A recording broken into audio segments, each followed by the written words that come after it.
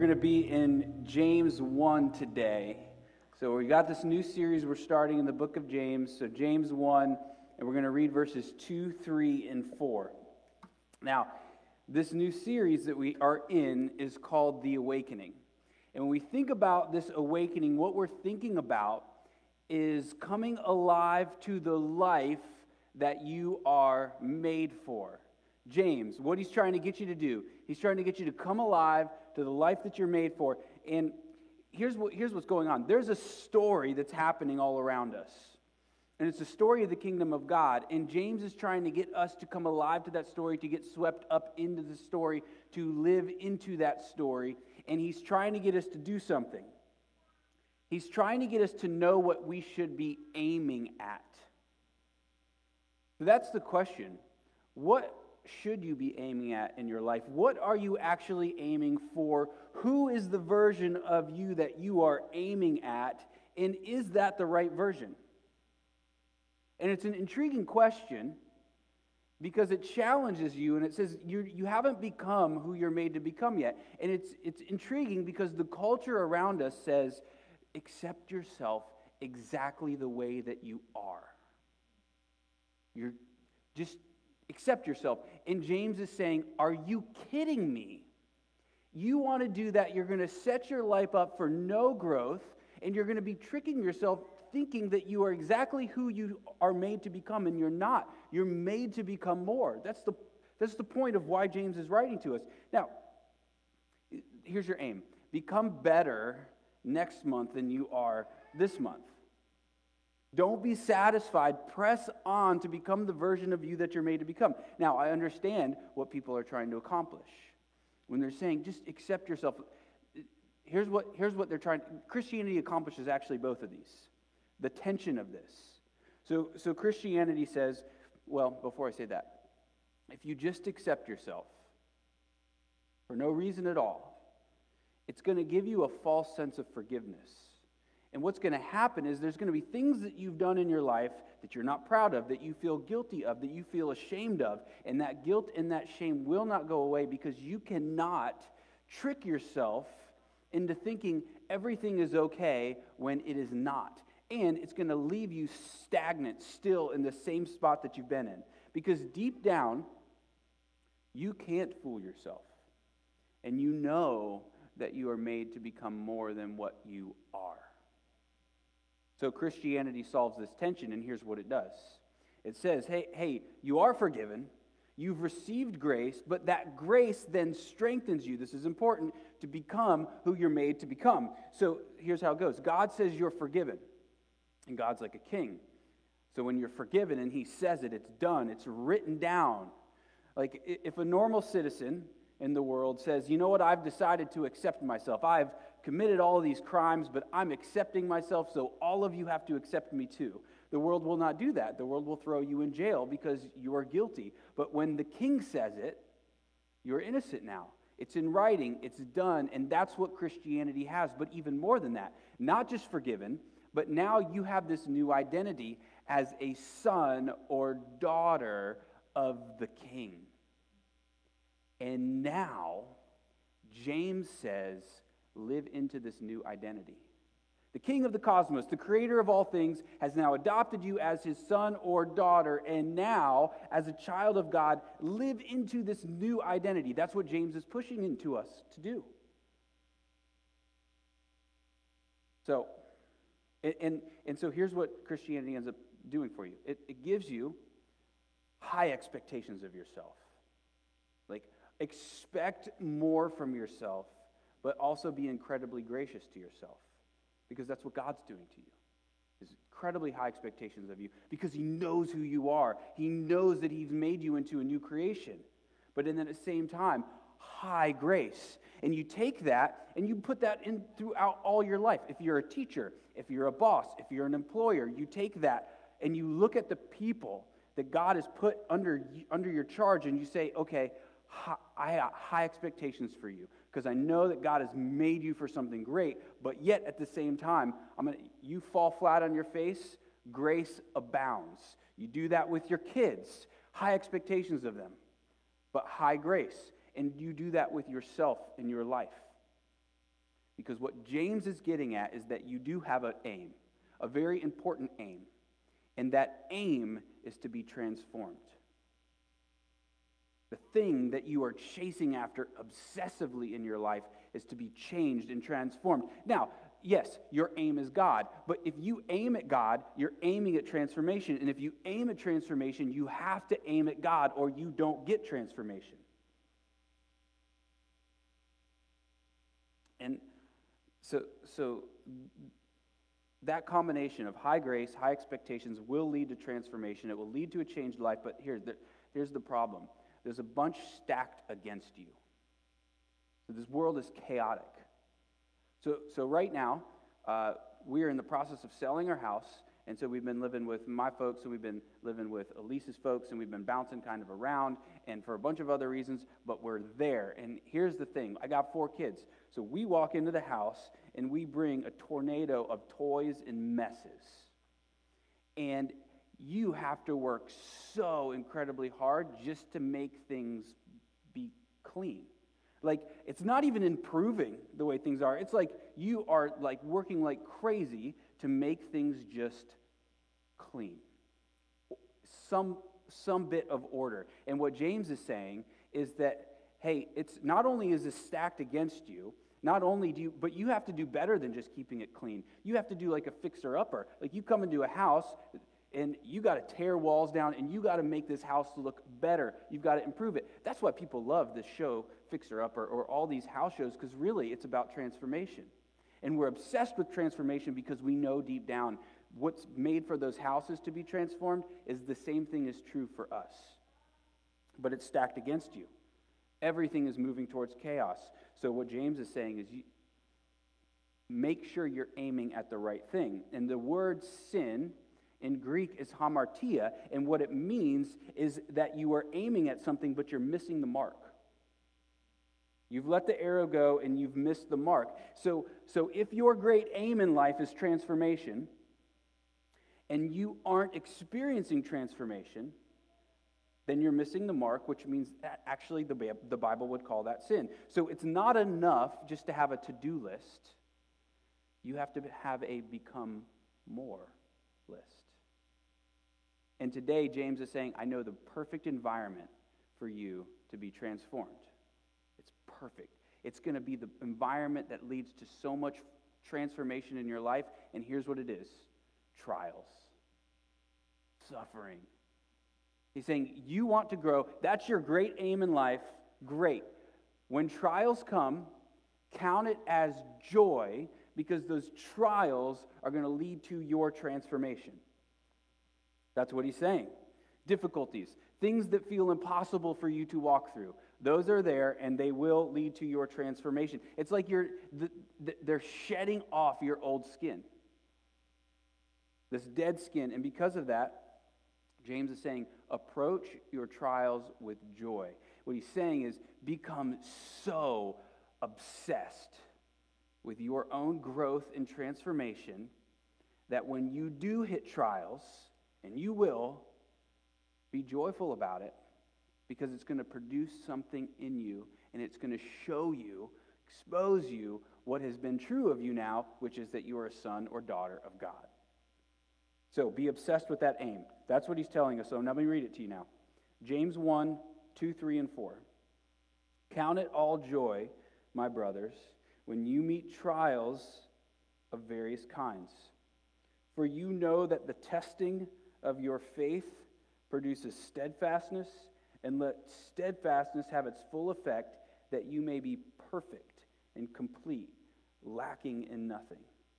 So James's new perspective is that we would count it as joy when we face trials because it's going to transform us. I mean, this is a whole change in the way that you think about life, a new perspective.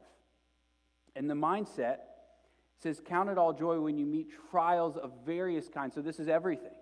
This is loss, this is heartbreak, this is suffering, pain, difficulties, whatever it might be that's coming in your life as a trial, change your perspective about it. He's not saying be joyful that you're suffering. He's saying be joyful in what the suffering will produce. So the phrase, count it all joy, is meant to be heard as a conviction, like a deep conviction that's in you, this deep belief that your aim of transformation is going to happen when you do face those trials. And not only is it a conviction, but it's a settled conviction, meaning you've already made up your mind before the trials come.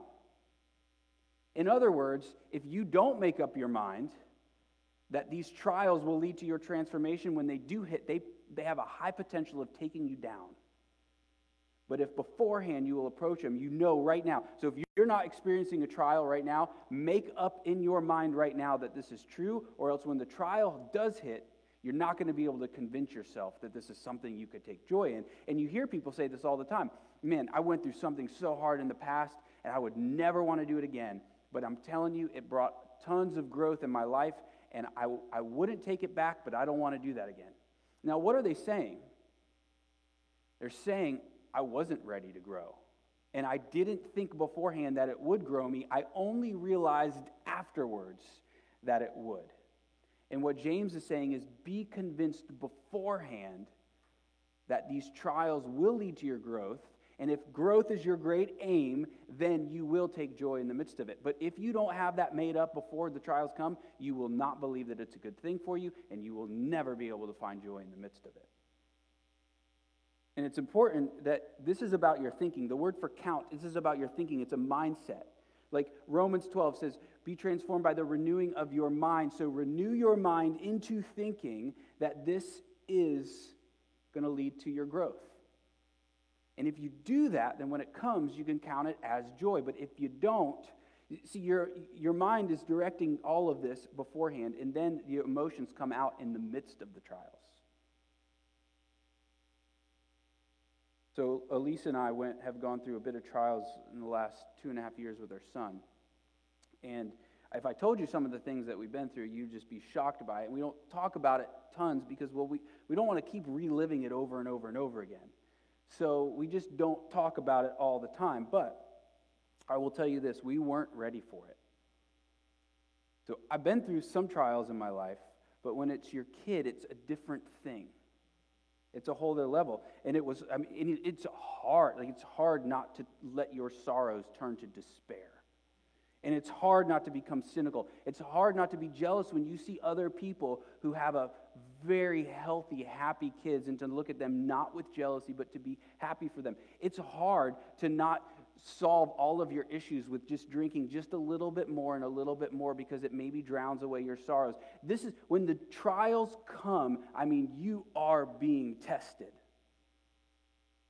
And we fought through it, and things have been a bit easier, and we're still here. Church is still here. But when I look at the last 2.5 years of my life, I know that if we would have gone through this with this mindset beforehand, it probably would have looked a bit different. And it needs to be said that when the Bible talks about joy, it's not about your circumstances. It's about a joy that cannot go away despite whatever your circumstances are. Now, there's a little bit of thing that people say like, oh, happiness is circumstantial and joy is non-circumstantial. It's something deep. I don't know if the Bible's actually saying that, but what I do know that the Bible is saying is that if you find the right aim, this is what James is getting at. Find that right aim. And it's then that you'll be able to find joy in the trials. But if your aim is the wrong place, you don't stand a chance. So talk to anybody. Their main goal in life, what is it? To be happy? They want their kids to be happy? The problem is that if you make that aim, if you make happiness your aim, you're not going to get it. Because think about it. Aim at happiness. Like, what is that? It's such an abstract thought that you don't even know what to do. And so what do? Well, you look around and you say, what is the thing around me that I think will make me most happy? And then you aim at that. But here's the problem. So we always tend to get what we aim for, or at least get pretty close. So if you're not happy, which most people would probably say that they aren't, then here's what you've got to conclude. I'm probably aiming at the wrong thing. So you aim at happiness, you have no idea really what to aim for. And what James is saying is aim at your transformation, and then you're going to find joy even in the midst of your trials. because the trials will make you grow even more. It's just part of a change of perspective. And it seems that when you talk to people who are happy or joyful, you say, hey, how are you so happy and joyful? They have to think about it, and they realize, I haven't even really been thinking about if I'm happy or joyful. Because that's not what they're aiming at. They're aiming at something else. And what James is saying is aim at your growth. You have to change your aim.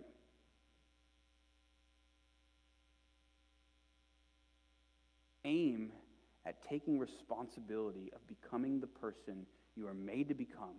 And then when the trials come, you'll count them as joy because they're helping you. They're improving you.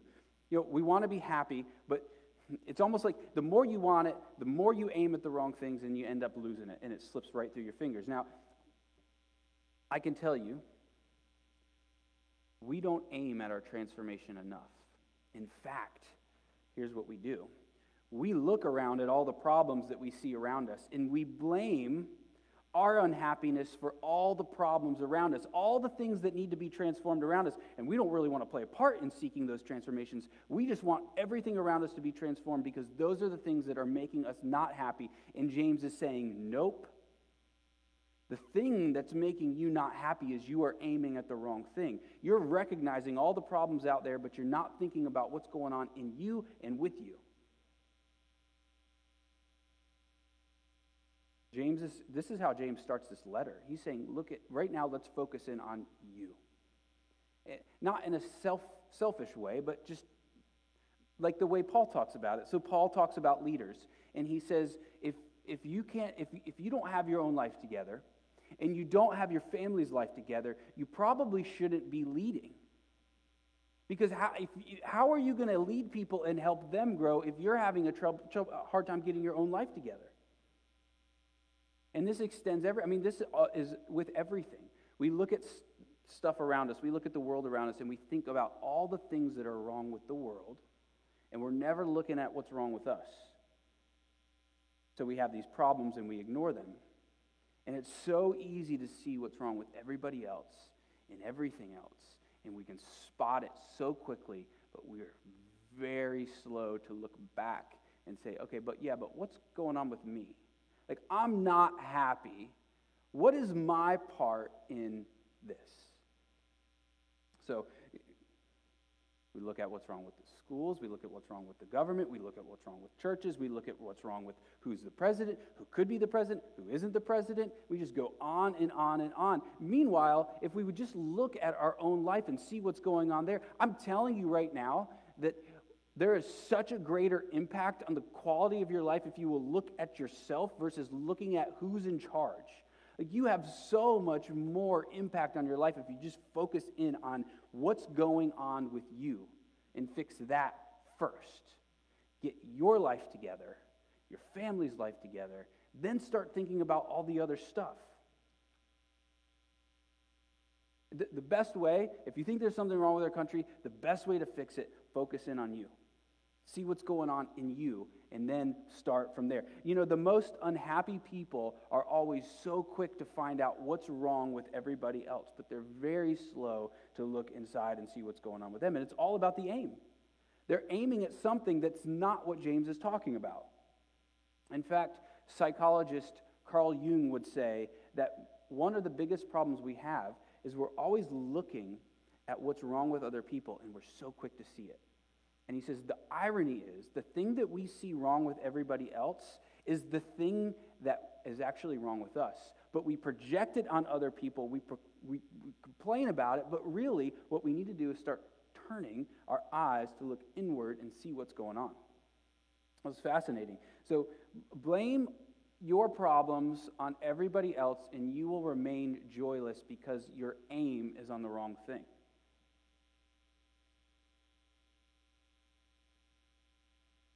Don't try and change the world by saying, if only this leader or this would be fixed or that would be fixed.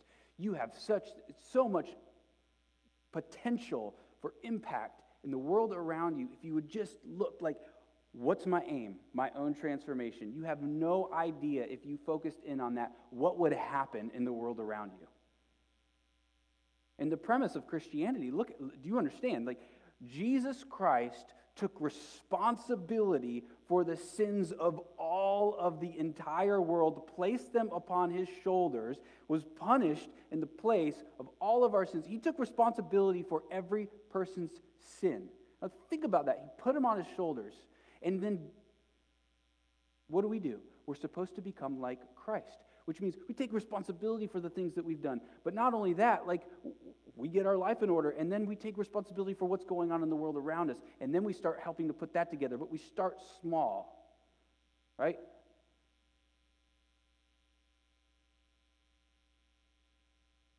The book of James is about your aim. What are you aiming at? Work your faith out in your life, not by forcing others to live the way that you know you ought to be living but aren't living, but start with you and then move on. And when you look at yourself and obsess about your own growth, not in an unhealthy way, right? Because I did this thing for a while where I was like, I got to grow, and it became like my God, like I got to grow. Like it was a God for me. Not like that, but you're just obsessed at becoming who you are made to become because, well, we'll get to that. So it leads to a transformed version of you when the trials come. And so here's something funny. I think it's funny. Well, it's probably not funny. Maybe it's sad. So they have this, they did this thing, this test with rats. And what they found is that if you reward rats with something that they really want, I think it was like cocaine, but I don't know for sure, but you gave them something that they really wanted. But before you gave it to them, you shocked them or you did something that was a little bit painful for them. What they found, and I don't know how they figured this out, but they figured it out, that they actually start looking forward to the pain because they know what's coming after it. It's just a complete rewiring of your brain. And James is saying something like that, I think. Like, not that you are like a rat, not that you're like this test experiment, but that if the reward, which is your growth, is so great for you that you'll actually say, okay, wait, if it is true that I will grow through the trials, I'm going to take joy in them because it's going to change me. So this word, testing, it says test in our text. It's a word that's going back to the Old Testament, this idea of smelting. So what is smelting? Smelting is when you take a precious metal like gold and you put it to the fire and you burn it. And when you burn it, it melts off all the impurities that are around it. And it's not that this block of gold with other stuff becomes more valuable when you burn it. I don't think it is. I think what's happening is it's exposing the worth that's already there. Now go back. You are a son or daughter of the King of the cosmos. That is incredible worth. So the trials burn off the impurities and expose who you already are. So the trials are necessary to come in order for that to happen. In other words, the trials are putting your growth into hyperdrive. And it's not that it's a test that tells you like, oh, I got an A or I got a B or I got an F. It's a test that's like the testing of a hero in a story, where this hero has to face trials. But every time that this hero faces the trial, they grow a bit more. They become more courageous. Their character is growing. And what's happening is each time they grow, and then at the end of their life, there's this big, huge trial, this big test, and they got to face it. And they do it. They win. They do the thing that they need to do because of all the trials that came beforehand. And that's how you got to think of it too, because God's in control of all things. So he has a purpose for you. He has a destiny for you. And it's big, probably bigger than you realize if you just walk into it. And what that means is that each trial and each test is preparing you for something later that's so important for you to do. And you're feeling like, man, my life just has no meaning in it and is packed with meaning if you just realize that there's something happening that's important in your life. It's about your personal transformation. So each time trials come, you become more like gold. There's a story in the Old Testament of Shadrach, Meshach, and Abednego. And they have a test.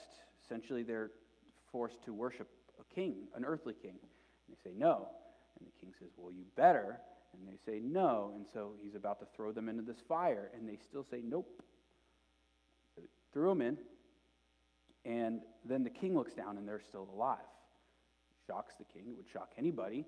And then, more shockingly, the king sees a fourth person walking around with them in the fire. We're supposed to understand that today that is Yahweh, the personal God of the Old Testament, meaning that was Christ before he has come. And there is the key to your growth in the midst of trials, because when a trial comes, you go running right for the king because you have access to him. And it's not no ordinary king. This is a king who is the king of the cosmos, but guess what else he's done? He has faced the ultimate trial of death, and he has lived through it. So you can look at him and know he knows exactly what I'm going through, and he's lived through it. So I'm going to cling to him all the more. And guess what happens? This is your unity with him. Like the way the Bible describes us in Christ is we are united to him. This is the hallmark of Christianity. You're united. You are one with the Son of God who's come to rescue you. And it's like, here's what it means. It's like there's this IV that's hooked up from you to him, and all of his strength comes pouring into you because of the faith that you have in him, who he is, and what he's done for you. So, this doesn't mean you seek trials, and it doesn't mean you run from them. It means you face them when they come with him. He's gone into the fire with you. He's gone into the depths. He's gone into the pit with you. He's gone into the darkness with you. And he's there with you. In fact, that's usually where we meet him most. And this word is that when you meet trials, this is about falling into it. So again, you're not... There's a mistake that the church has made in the past where they're like, oh, you should hurt yourself on purpose in order to identify with the sufferings of Christ. That is not what James is saying. He's saying when the sufferings come, you face them with him. And look at this. James says, be perfect and complete, lacking in nothing. It does not mean that you reach perfection in this life. The Bible is very clear that that does not happen. But what it does mean, I believe, is that each trial is bringing you to the point of completion of that transformation. So that transformation process has been completed. Well done. You did it. Perfect and complete in that trial. Now maybe there's another one coming. And this makes sense because the ultimate trial is death. And then the Bible tells us after we face death, we go and see Christ face to face, and when we see him, we become just like him. So it would make sense that the smaller trials that we face all throughout our life would be a subtle death, a smaller death, and each of those little deaths would strip us of our old skin and expose more of who we are, which is a child of God. We're living into our new identity. And that leads us to this important part, endurance or steadfast. So, while the trials and the suffering, they put your growth into hyperdrive, it's not the trials that put you into hyperdrive with your transformation. It's the endurance that you have by your faith. So the word for steadfastness here, it's about an active steadfastness, meaning you're not passively just suffering and like, oh, this sucks, I'm suffering. It's like you're actively teasing out your faith, like you're stretching it out over a long period of time. And you're saying, okay, I'm facing this trial, but it's not about a trial that's today or tomorrow. This trial might never end. So your endurance or your active steadfastness is stretching your faith out over a long period of time. This requires work to believe. Like it's not that you're working your way into belief, but you're working and reorienting your mind to believe that all that James is saying here and all that the Christian faith says is true. And it's a fighting to have faith in God, but it's not a fighting to have faith in yourself. And there is a problem today, and it's specifically like the self-help movement is saying you got to have more faith in yourself. And that's not what James is saying. Okay. Let me say this. The self-help movement books or thinking will help you Because it's getting the attention. It's like saying, like, okay, take some responsibility for you. So before you're like, nothing's on me. The self-help movement says, no, you have to do something. Like what James is saying, do something about what's happening. Take some responsibility. However, James is saying there's still yet a better way. Not faith in yourself, but faith in the one who has come before you. So, here's what he's saying. He's talking about a faith in Christ that endures through the trials because you're tapping into the strength of someone who is outside of you. The same strength, okay, so think about this.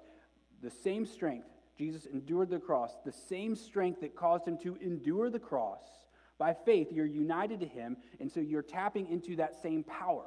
And you have access to that by faith. So whatever you're facing, you go to him, you have power, you're united to him. Remember that IV sticking right in you, so you have that same strength that is available to you in him. And you have to actively seek to figure out how to live that out. So, let me explain something very important here. So throughout history, cultures have hung on to these stories, these myths that have said there is something outside of us. There's something greater than what we see here. There's some form of some kind of God of something. And in all of these stories, these people are always tapping into a power that is outside of them. But what has happened today is that we are increasingly seeing in our culture that there is a belief that there is no God, or there certainly isn't a personal God. So here's what then you'd start doing. Well, if there's no power outside of me to access, then what must I do? Oh, it must be in me. And so we start trying to tap into a power that is within us. And it's crumbling us. We're crumbling in on ourselves. We're destroying ourselves because we're trying to get a power from us that is like, this is all we are, versus an overflowing well that we could be drinking from. So we are incredibly thirsty. So I've been studying a lot of psychologists and philosophers who started writing during this period where basically society said God is dead. There's none. No God. So here's what they said. If we're taking God out of the picture, and they didn't necessarily agree that they didn't say it was a bad thing, but they're saying if we're taking God out of the picture, then that means we're not going to know what we should value. It's also going to mean that we don't have meaning in life. This is what the smart people are saying. So therefore, if there's no meaning, we're going to have to figure out what we should value, and we're going to have to figure out how to convince ourselves that there is meaning in this life. Because when suffering comes, and if there is no meaning in your life to you, then that means the suffering is meaningless. And you want to know the worst kind of suffering? The suffering that feels meaningless, like there's no purpose behind it. And so what they said is, well, let's figure out a way to create some meaning. But they said, well, this has to be the Superman. This has to be essentially nobody lived up to it. And so at best what you can do is, if you feel like there is no God, what you come up with is this: my suffering was horrible, but maybe this is happening so I could help someone later on. And that's probably true to some degree, except when you really think about it, you say, wait, but what's the point? Because they're going to be gone, I'm going to be gone, dead and gone, that's all that there is, we're done. It all starts to feel incredibly meaningless. And when that happens, you have no desire to endure.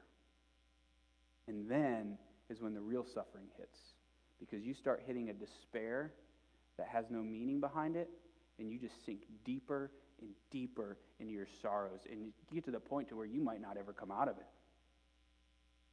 It's the worst kind of suffering.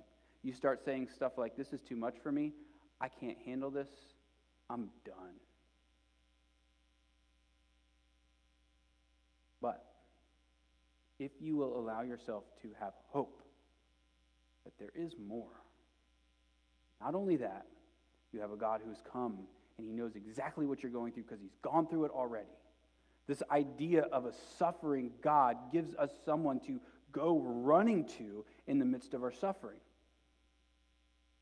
Faith in God is the most practical thing that you can do in your life, because if you don't have faith in him, everything starts becoming more and more meaningless, And the suffering hits, and you don't know what to do about it, and you've got nothing to cling to. Okay, so you have to endure. Your faith has to be stretched out over this long period of time.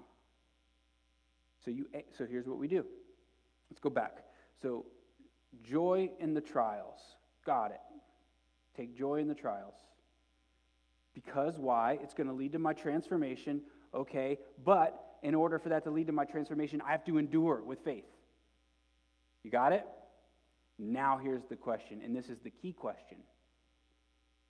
How do you endure? How are you going to get the strength to do it? Here's the answer. Hebrews 12, 1 and 2. Let us run with endurance the race that is set before us, looking to Jesus, the founder and perfecter of our faith, who, for the joy that was set before him, endured the cross. What's your aim? Your transformation. Turns out it's the same aim that Jesus has. The whole reason he's here, the whole reason that he came is for you. His great aim is to make you holy, to make you be with him, to make you eternal, to make you be with him forever and always. His aim is your transformation. So if you're going to think that your transformation might not be your greatest aim, well, look, the God of the cosmos said it's so important that he's willing to come, suffer, and die on a cross, rise, so that you might be transformed. When he looked at the cross, before he's crucified, he's in the garden and he's praying. And he actually starts sweating blood, which is something that can happen. It's called hematidrosis. If someone is under enough stress, they will actually begin to sweat blood. He knows what's coming before him. And he saw it as a joy. Why? Did he see the cross as joy? No, the cross was not joy. You were the joy that was set before him. Because he knew that when he endured the trial of the cross, it would give him a transformed you, a new you, a you that has been awakened into new life with him forever. That's his aim. Let's make that our aim too. All right. God, we do ask,